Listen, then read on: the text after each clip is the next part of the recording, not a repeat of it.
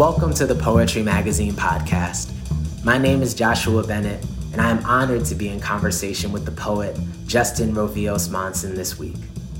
I guest edited this month's special issue of the magazine entitled The Practice of Freedom alongside Tara Betts and Sarah Ross. The issue focuses on poetry and visual art produced by incarcerated artists, as well as the writings of their friends and their family, their teachers and loved ones. In my estimation, Justin Monson is one of the most courageous, original, daring poets working today. I first encountered his work 3 years ago as a judge for PEN America's Writing for Justice Fellowship and was absolutely taken aback from the very first lines. The work shimmered. Monson has a fantastic ear and a citational breath that is truly a wonder to behold. It's clear that he reads and listens to everything. Post-colonial theory, 90s hip-hop, erasure poetry, it's all there. All of these traditions are part of the world Monson paints on the page and is generous enough to share with us. In this week's episode, Monson and I get into literary ancestors, his top 5 rappers of all time, and what the future of poetry in this country might look like if we are brave enough to invest in our young people. He is currently at work on his debut collection of poems, American Inmate. He spoke to us from the Michigan Department of Corrections in Freeland, Michigan. To start things off, here's Monson reading Notes for If I Fade Away, Brownout 03, featuring Robert Hass, Jay-Z, and Kendrick Lamar. This to remind you that I loved you way back. You, with your sleepless rivers and strings of power lines, titans gathered into formations of tender flesh and luminous pleasures. You were always moving. Longing, we say, because desire is full of endless distances. An apartment building. 2 boys, different shades of brown. Son above acting as father. Prayer is 2 fists arcing. Brown boy with good hair choked by the parentheses of his own shoulders. Broken horse. Please don't mistake these notes for elegies. These are the breaks. The summer where I learned of hunger and the absence of pain. Bridgewater. That sled heap hoopty moored in our oak-ridden suburbs. Glimmers of future lives. Sashabaw, Dixie, maybe. Loose change for 75-cent conies. The big homies pushing bags behind the skate park. All the white paint peeling off the divider wall. The chain-link fence we tore back between our cracked pavement and the fairway. The brownout that melted 5 days. How I dipped my feather-light body in the tub to keep cool. The water searching me like so many soft lights. The general mind was hollow back then, and I did then as I do now. Sketched your patterns into the margins of my ribs. This was before, meet me at the corner wash, or your turn to go to the marathon, became slang for the lies we believed. Before the 3 a.m. street lights, the palms crowded with earth tones. Before I learned logic, and before we should have read Hamlet. Lord, we know who we are, yet we know not what we may be. Where I learned to be in the middle of bright islands and dime bags. Those whisper-filled trees, the pavement begging to kiss my knees. Man, that's gorgeous. Thank you. I have a question for you about thinking about the way you write about fading. There's this wrestling with concreteness, right? Or maybe our lack of concreteness as human beings in your work that I'm really interested in. So for you, are the poems proof that you were here, proof that you survived?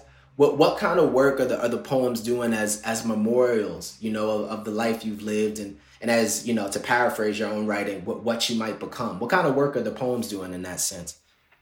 In that sense, I think, yeah. I mean, you kind of hit it on the nose. It's really just it's to catalog the fact that, yeah, I'm here. You know what I mean? Because it's easy, I think, as somebody who's incarcerated to feel like you're a ghost. You know what I mean? Because there's another poem in the manuscript called When I Ask My Ex How It Was When I Left, she tells me, like you died, but we're still alive. And that encapsulates a lot of it for me. Because it's easy to feel like, you don't really matter. I shouldn't say you don't matter, but it just feels like you're in like a twilight zone sometimes. So a lot of it's to catalog just the fact that I'm, here, I exist still, Wow. You got another line in this poem, Everybody Dies, where you talk about all the men talking too much.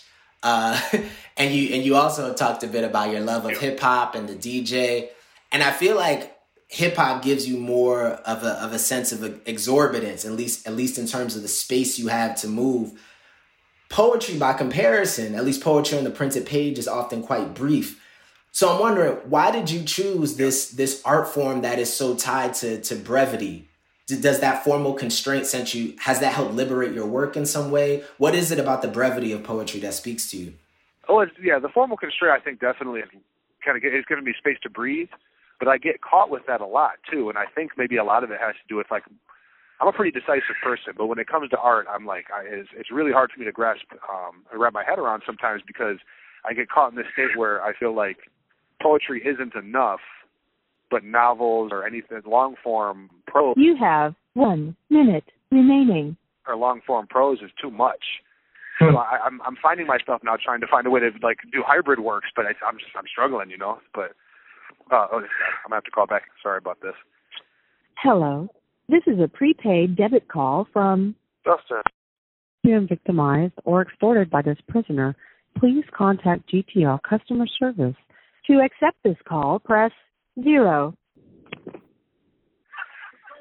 Yeah, the more I think about it too, I mean, in regards to the brevity, I think a lot of the whole sampling music and just different references. I reference Barthes a lot and Foucault, or I try to at least, and I think a lot of that comes from having to squeeze all of this feeling and this information and just, you know, in a small amount of language. And in trying to do that, I think with these references, one of the things I would like to do with my work is hopefully people will feel curious and say, oh, what part of this is Jay-Z, or what part of this is Robert Haas, or what part of this is Barthes? And then maybe go read that book or listen to that song. So now you're entering a whole universe of different things and constant references, you know what I mean? And it's more all-encompassing than just a single line in a single poem, I think. And that's something that I really want to pursue. Yeah, man. And though we've never met, I feel a kind of kinship with you, in part because you're always working with a bunch of different traditions at the same time, right? And you do it in a way that's rigorous and like it really matters to you, which I appreciate.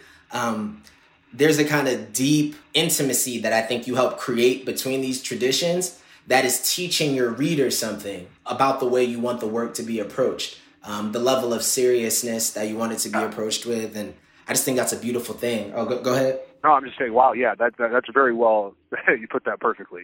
I mean, hip-hop is fine art, man, you know what I mean? And I think that every aspect of the life a person lives, I mean, I'm in prison, but that's not the only thing, you know what I mean? I have different interests and all that, so I think bringing all those things together is something that, yeah, I've been trying to do, so. And that being not the only thing, I just want to linger there for a second, because I think that's another part of your work that really resonates, particularly when you write about love, right? Because I think the moments where you take us to a place where we're talking about not just love under the conditions of confinement, but really just how is love possible at this present stage of capitalism, right? I think your work gives us such a robust language for that. Can you talk about why it's important to have those moments of love and intimacy across distance in your work? I imagine it's, you know, just a part of your everyday life, but why does it show up in the work so powerfully and consistently? I decided years ago that, I shouldn't say I decided, I discovered that I'm a love poet. A lot of the things that compel me to write are because of that, and I don't just mean like romantic love, but I think that everything that I've written, even if it is about something very specifically like prison or something like that, carries notes of that. And that's really important to me because, to be frank, I mean, I've read a lot of prison poetry. I mean, I don't really like to call it that, but I've read a lot of poems by people who are incarcerated and writing. And even the good stuff, sometimes I have a hard time with because I'm here, and I just, sometimes it's hard for me to read like, oh, it's so hard, because it is hard. But reading that, it's hard for me to not feel tokenized. And I think that's something I struggle a lot with too regarding representation, and, you know, because you can have joy and happiness and love in your life. Right now, I'm in love right now. And it's beautiful, you know what I mean? So it's hard for me to escape that and then also be like, oh man, it's just so hard in here, and, you know, the fences have kept my body, which I also do, which I also say in, you know, a lot of my work, because that's the reality of it. But I feel like it's unfair for me to talk about my experiences and only center on things that I, in my opinion, feel like I'm tokenizing myself. And I struggle with that a lot, actually. The contemporary poet Taylor Johnson has a beautiful poem that ties into some of what we're talking about here. It's called Similes. And the poem opens with them writing, "Nothing is like jail. Nothing resembles it or approximate it. Nothing is like being detained except for being detained."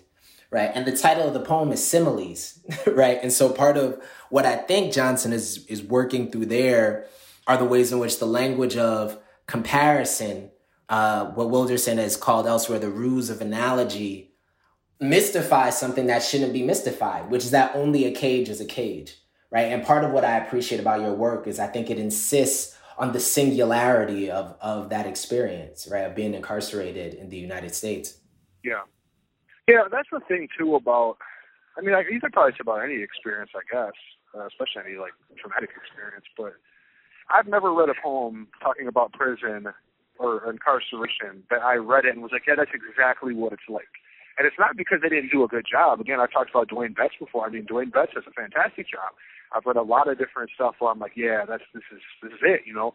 But nothing will really compare to the singularity of that experience because, number one, because it's so personal once you like really get down to it and you're involved in it, but also because there's so many contradictions. Because on one hand, it could be like the violence and the crazy things that happen here, but on the other hand, it's just the daily monotony. You know what I mean? The boredom.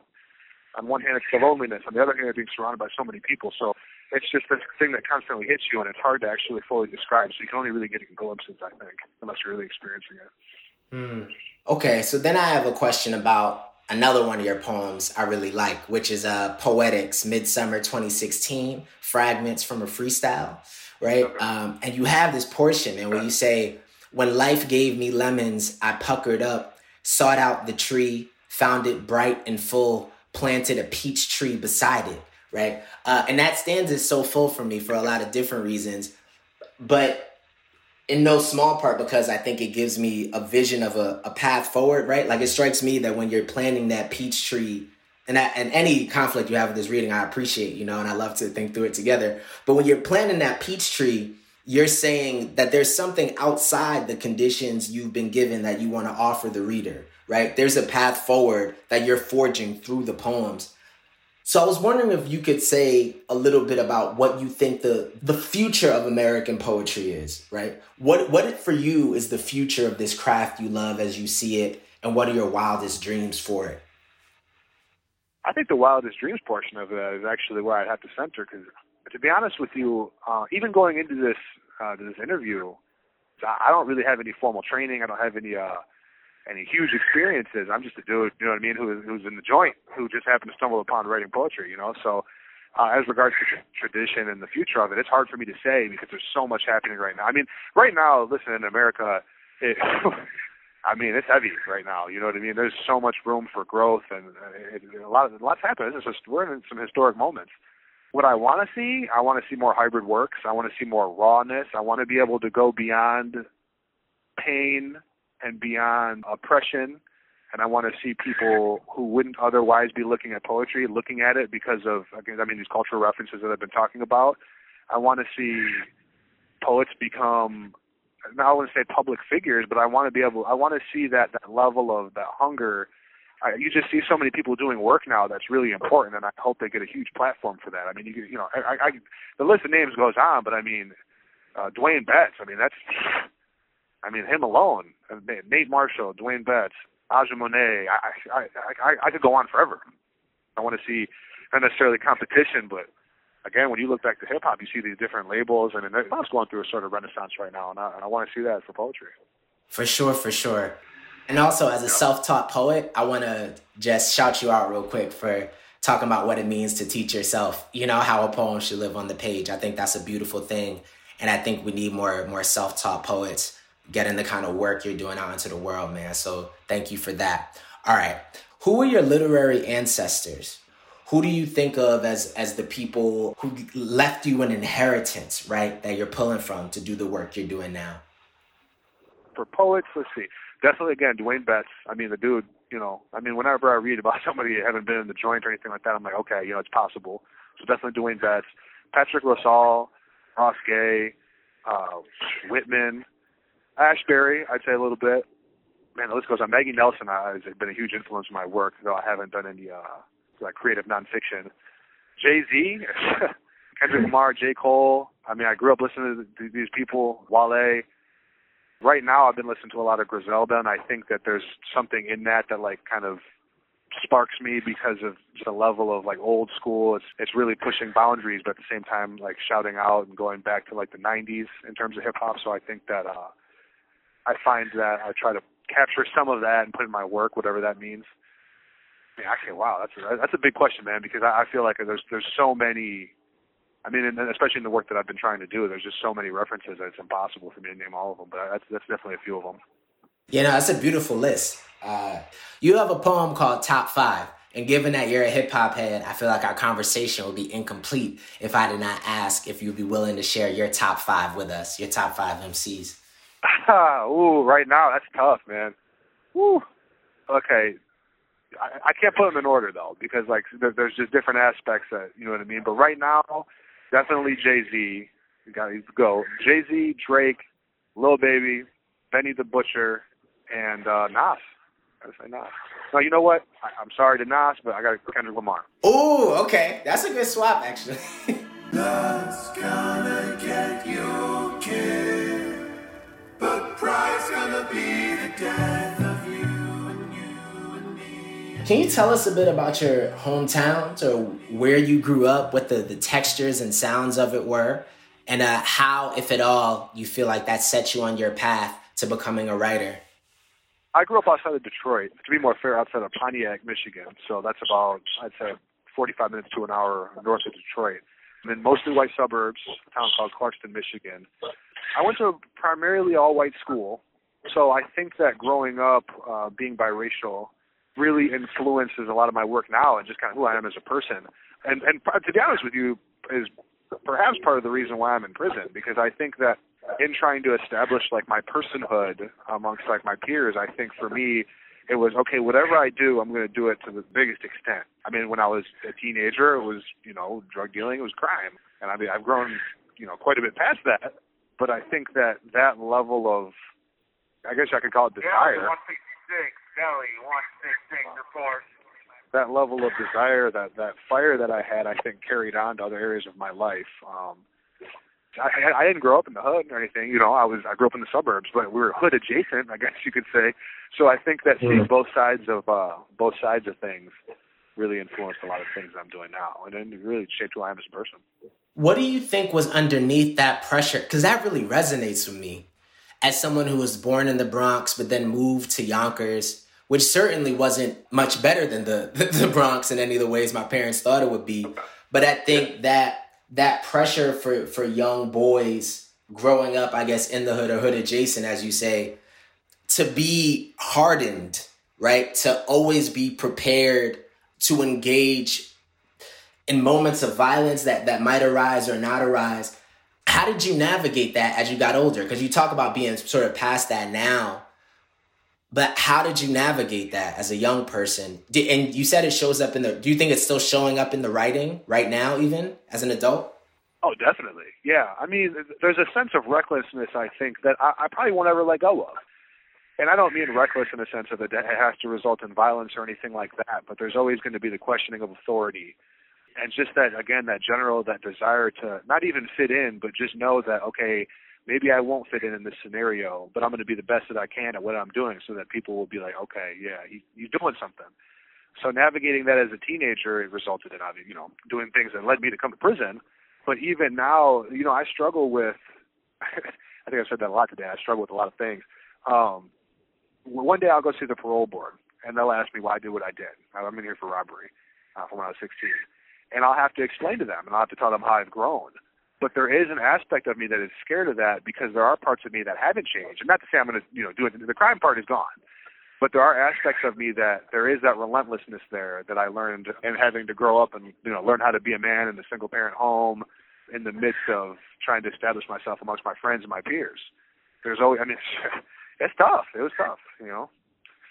Yeah, and I think that falls out of a lot of contemporary literature. The kind of experiences you're describing, which I think are much more generally dispersed than it is easy to admit, right? That so many of our boys in this country are growing up with those sort of pressures you describe every day, right? And we've devised, I think, no positive institutional mechanisms to serve those young people. Our schools are, as many have said, either a pipeline to prison or just part of a carceral continuum, right? Our prisons are filled with brilliant boys and men that lived in a society that made no room for them, right, to be fully expressive. And I think your work, man, is just speaking to the beating heart of that truth, right? That our society has a parasitic relationship to those young people and their power and their desire for excellence. Because it sounds like maybe you translated some of that fire into a desire for the work to be excellent. Does that sound right? Absolutely, man. Yeah, as you were just saying that, I was just thinking, one of the only, you could call it one of the only real institutions, I think, that fosters that kind of fire and desire and affirms a lot of the things that, young men and boys are growing up with today is hip-hop. Maybe that's down, I'm realizing that now, maybe that's what's drawn me to it. Yeah, brother. Nah, but you're providing keys, man, in the writing. I want you to hear that. Because there's just such a sense of grand adventure to it. And not just an experimental facility, but really the sense that there's just an electric mind at work. And I think that's part of what folks need to see. They need to understand that there's a range of subject matters you could call on to create something called, a contemporary American poem, right? And I think your work is as much a piece of this tradition as the people you've already named. And I love how diverse your list was, man. Maggie Nelson and Whitman, right? Because June Jordan is someone else who claims Whitman actually as a literary ancestor, right? In ways that I think are important, because she's thinking, it sounds like you're thinking about a democratic project, right? That poetry is part of this larger democratic project we're trying to build. And I think your work is foundational, man, in that way. Okay. Would you mind reading us another poem? Yeah, I got one here ready. I should add to that list that I gave you before, James Baldwin, huge influence on my work. Beautiful. So I have this poem that, to be honest with you, in my opinion, I feel it's kind of rough, right? But I want to read it because I want to get it out of me, but also because I feel like it really suits what we've been talking about, and also like the closing out of this of the interview, right? It's titled American Prose Poem. American Prose Poem. Reader, lately I've been sick of you, feeling like you're not there. Here.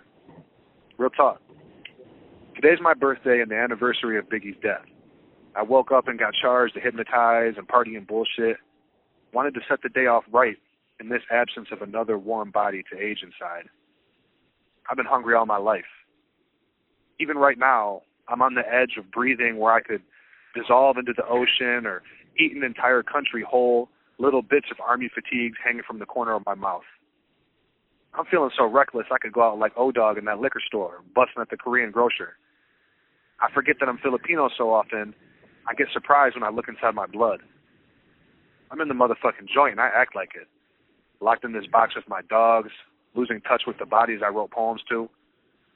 And America, what the fuck you want me to do? I've never known my place. Reader, you, I've never looked in the mirror and said, yeah, this is what it's supposed to be. Double-edged razor of my tapered flights. I'm insatiable. Even my shit-talking is filled with reversals and caveats. It's all love, though, really. All love on this cold March day. All love while I listen to heavy metal for meditation, no silence. All love. And really, though, I'm feeling less lonely without you. Even while I sit here on fire, knowing like I've ever known anything, that this is the only way you'll ever hear me. That's gorgeous. Fuck, man, I've been hungry all my life. That's a bar, man. I need to go. You know what? I should credit that though, because that's from a Kendrick Lamar song. I think it's like his uncle or somebody in the background saying it. They use it as a sample in the song "Fear" off of his album "Damn." So I got to credit that. No, but you bring it back though, right? With the "I'm insatiable." Again, you got that thing going, man, where the poems, you can see the parallel lines working in them. I'm thinking about this Baldwin piece, man, that you just brought in. And I think about when Baldwin talks about pessimism. He said 1 minute remaining. He says, oh yeah, please do. Hello. This is a prepaid debit call from Justin. If you have been victimized or extorted by this prisoner, please contact GTL customer service. To accept this call, press 0. Oh, man. Okay. Let's talk about James Baldwin just real quick. And then Wu-Tang. Okay. You like the Wu? Yeah, man. Wu-Tang is great. What you mean? I mean, Ghostface. So here's my thing, right? Is when we fail to talk about contemporary poetry and hip-hop together, I think we fail on a multiplicity of fronts, right? First, hip-hop is the most popular poetry in the world, right? Secondly, I think some of the most clever, insightful, experimental lyricism is coming from hip-hop. So Ghostface is one of my favorite examples of this, right? The late MF Doom is another. And when you look at what these cats are doing with imagery, with repetition, with synecdoche, it's cutting edge. And I don't know why it's so difficult for folks to talk about it that way. Do you have a sense of that as a scholar of hip-hop yourself? Yeah, I think so. I mean, because when I was in high school, I started really getting into Wu-Tang. I mean, actually, even later on, I went to the Rock the Bells tour. It was Nas, Wu-Tang, Talib Kweli. I mean, it was Pharoah Monch, and it was like a life-changing experience, you know what I mean? One of the things about the experimental lyricism is if you start to listen to, I mean, a lot of different hip-hop, especially from back then, but I mean, if you listen to Wu, you have this group of people who were putting together rhyme schemes and doing these different things that like really had been more or less unheard of, and they were doing it as a group. And I think that you kind of have that energy sometimes in poetry, but I think that when you talk about the Wu, when you talk about Wu-Tang, you have this, it seems like there's like untapped potential there with this whole collective thing. To me, that there's a lot of uncovered ground there. I mean, you just put me in the mind. So maybe we can stop here because I'm thinking about this Baldwin piece, man. So James Baldwin says that he's not a pessimist because who will tell the children there is no hope, right? So I was wondering, Justin, if there was a message you could leave for the young people who might read your work, who have already read your work and will encounter it in the future, what would it be? What power do you want to leave young people with in these poems? Be sure of yourself, but never be too sure of yourself. I think it's easy to get caught up and think, oh, I made it, or I've done really well here. And you should definitely revel in your accomplishments, but the work's never really done, you know. Don't let anybody tell you to stop because you just got to keep going, man. You know? No, I love that. To be sort of focused and relentless, and that's the other side of that hunger you were talking about, it sounds like to me, right? In the beginning of the poem, it sounds like a material deprivation, right? Unless we forget, like a quarter of children in this country live in poverty, right? A quarter of our children are hungry in that way. But I think, too, the spirit of that thing, man, is like you always have to the best of your ability, survive your own longing, right? You have to do the best to pursue what you dream of. Yeah, I mean, that's tough. I mean, I find it hard to give advice sometimes. I think that's why I was so short with that. But the idea of excellence, in a sense, is capitalist, right? So, I mean, on one hand, you do want to be able to get past that and say, well, no, you know, what you put forth is enough. And that's a big message, too, to say who you are and what you do is enough. But at the same token, you know, you got to be able to look at what you're doing and then ask yourself, am I doing the best I can? Can I contribute? And I think that's the biggest thing, too, is how much am I contributing? That's been central for me in making my work is, you know, what am I contributing to this as a tradition? Not only just, you know, for myself and my own career. That's so loving, though. I mean, it doesn't strike me, or maybe it's a particular and peculiar kind of love that we've cultivated together under capitalism, right? But I love the idea that the way you think of hunger is, well, what can I give to the people? And I love that. Now, granted, I think you and I clearly have some shared affinities for hip hop, for example, right? And the competition in hip hop is all about hunger. Like you can't listen to a Kendrick Lamar record and tell me that brother's not committed to excellence. Because I hear what you're saying. You also want, especially young people, to feel like, well, I'm enough. And at the same time, you want to, I think, help cultivate a striving for something better that's not about like more money, more flash or anything like that. But it's just about waking up every day and doing work that you love. And I think a lot of that goes back to that line you had mentioned in the poem about where it talked about the lemon tree and the peach. Because, I mean, you got to be able, to an extent, to make a living. You know what I mean? At least in my opinion, from what I've seen from, you know, contemporary poetry, there is in some regards a call toward, don't worry about the money. Just like do what you love, which is fine. But also, like, people can make a living. And if you're from the hood, or if you're from a position where you don't really have the luxury to make that choice, then you need to be exceptional and you need to be excellent. You know what I mean? So there's that pressure, but how are you going to respond to that, I think, is the thing. And what work are you doing that's going to contribute, but at the same time still, pave a way for you? Yeah, I take that question super seriously. And I'm just going to be honest with you, man. I mean, when I told my mom that I was going to be a poet, she laughed in my face. And part of it was that she grew up hard, right? And she said, I sent you to these schools so you'd be able to feed yourself, so you could be okay. And if I could keep it a buck with you, man, what you were saying earlier about language arts, that really hit for me, right? Because I think part of what we're not giving both readers of poetry and maybe young people who study the literary arts right now is a real good vision of a path forward to feeding themselves with literature. And I think we need to create that. Yeah. Yeah, I think what it is we miss out a lot on the value of language as a society. I mean, it's foundational to poetry, but now we're just so information-driven, which is fine. I mean, capitalism and all that. Again, you got to make a living. I think that we have to find a way to strike some sort of healthy balance between that, and not necessarily make it, profitable to be a poet, but maybe look at what it means to be a poet and expand that. And I think that's what I mean when you ask me what my wildest dreams were for poetry and for literature. And I would hope that would be one of the things, that when you say I'm going to be a poet, that you're not laughed at, that people can assume that you actually mean so much more than just I'm going to go and write poems and talk about things. Right.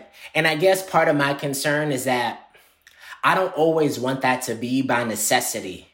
My students that just want to be engineers, they can just do that. Like that can be their one real thing. Yeah. But those are also the very same students that I have to give your poems, right? Because the kind of engineer I want them to become, right, in my wildest dreams, is one that's read some Justin Monson poems and has a broader sense of the world. And I think we just need frameworks. Yeah. No, go ahead. No, I was just going to say, absolutely. I mean, part of the thing behind that, I think, is being able to link poetry somehow to these, not necessarily these other professions, but that's where those references and those things come in, to be able to say, like, oh, I've read this. And they're not just these very specific or these silos that exist independent of one another. Like, no, they're all part of culture, they're all part of the society that we're part of. So therefore, engineering and poetry should be able to exist within the same realm, possibly. Yes. And maybe I'm too utopian in that way, but I really do believe it, just from experience even. Like my students, a lot of them aren't English majors. They're computer science majors. They're political science majors and chem majors. And they come to the class because they know they need something else too. And I think poetry can do that in our society, riddled as it is, contaminated as it is by capitalism, right? And the ways that capitalism has marred our dreams and marred our visions of what a worthwhile life is, man. I guess I have to believe that, because it's done that for me. And I feel like the poems really helped save my life. And so I appreciate you, man, because I think you do that for people, I think we all can, but you're doing it right now. I hope so. I'm still trying to do it for myself, man. I'm trying to get up out. You know what I mean? Like, that's true. I appreciate it. Yeah. No, that's real. Yeah, we gotta do it for ourselves first, right? Or ain't no poems coming. That's Clifton, right? The work is not my life. My life is my life. Yeah. I just appreciate you, man. And I appreciate your work. And I want to thank you for taking the time to talk with me today. It means a lot. No, I definitely appreciate it, man. Just real quick, when I was in 10th grade, I was in 11th grade, a lot of my friends were getting charged with like MIP, minor in possession, a little minor drug stuff, or being at parties, being drunk. And I remember telling a good friend of mine, I was laughing at him. We were in the hallway at school, and I said, man, you guys keep getting hemmed up. You guys keep getting arrested for this little stuff. Like, what are you doing? You're going to mess up a good thing. If I ever get arrested, I'll probably end up going to prison for it. And then like a year later, I'm in prison. I'm like, oh, man, wow. And that's like a horrible thing to say, but it kind of helped me realize, oh, wow, the language that I use and the things that I say, I can make those things true. So when I started writing, one of the things was Poetry Magazine. Poetry Magazine has been one of my goals from the beginning, just as a benchmark to prove to myself in writing. And now, we're here having this conversation. So I really appreciate the opportunity, man, and getting to talk with you and meet you. So. Of course, brother. It's been an honor. And I think we got a lot of work to do at Poetry Magazine and elsewhere to even be worthy of the work you're doing, man. So Trust me, the honor is all mine, and I think I speak for the other editors when I say the honor is ours.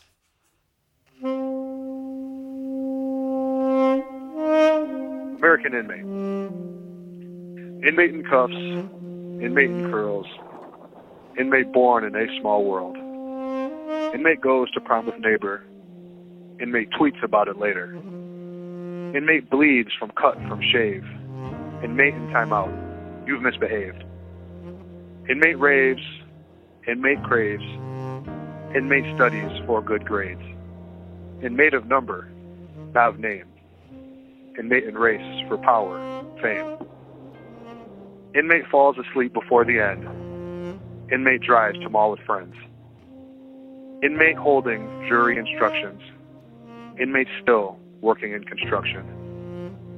Inmate with son. Inmate with gun. Inmate on vacation. Inmate on run. Inmate drowning in student loans. Inmate needs second mortgage on home. Inmate so tired of being alone. Inmate sits down to pen a poem. Inmate in house. Inmate in cell. Inmate has cancer. Inmate gets well. Inmate fights. Inmate writes. Inmate daydreams late at night. Inmate kisses. Inmate fucks. Inmate seems to have bad luck. Inmate doesn't say it much, but inmate thinks, I've had enough. Inmate with baby growing inside. Inmate pleading, it's not mine. Inmate saving to retire. Inmate with the soul on fire. Inmate with body, tight and young. Inmate waits in line for gum. Inmate injured by contact sports. Inmate mows the lawn in jorts. Inmate in love. And yes, loved back. Inmate killed while driving black. Inmate longing for commitment. Inmate begs for reduced sentence. Inmate in prison. Worst degree. Inmate wonders, what is free?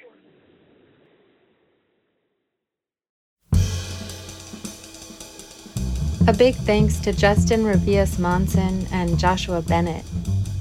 Bennett's the author of the poetry collections Being Property Once Myself, Ode, and The Sobbing School.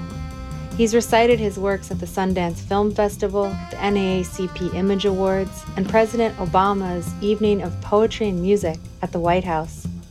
His first work of narrative nonfiction, Spoken Word: A Cultural History, is forthcoming from Knopf. Justin Rovillos Monson was a 2018 PEN America Writing for Justice Fellow. He's working on his first collection of poetry called American Inmate, a mixtape. His poetry has been published or is forthcoming in Hayden's Fairy Review, The Offing, The Nation, and Poetry Magazine.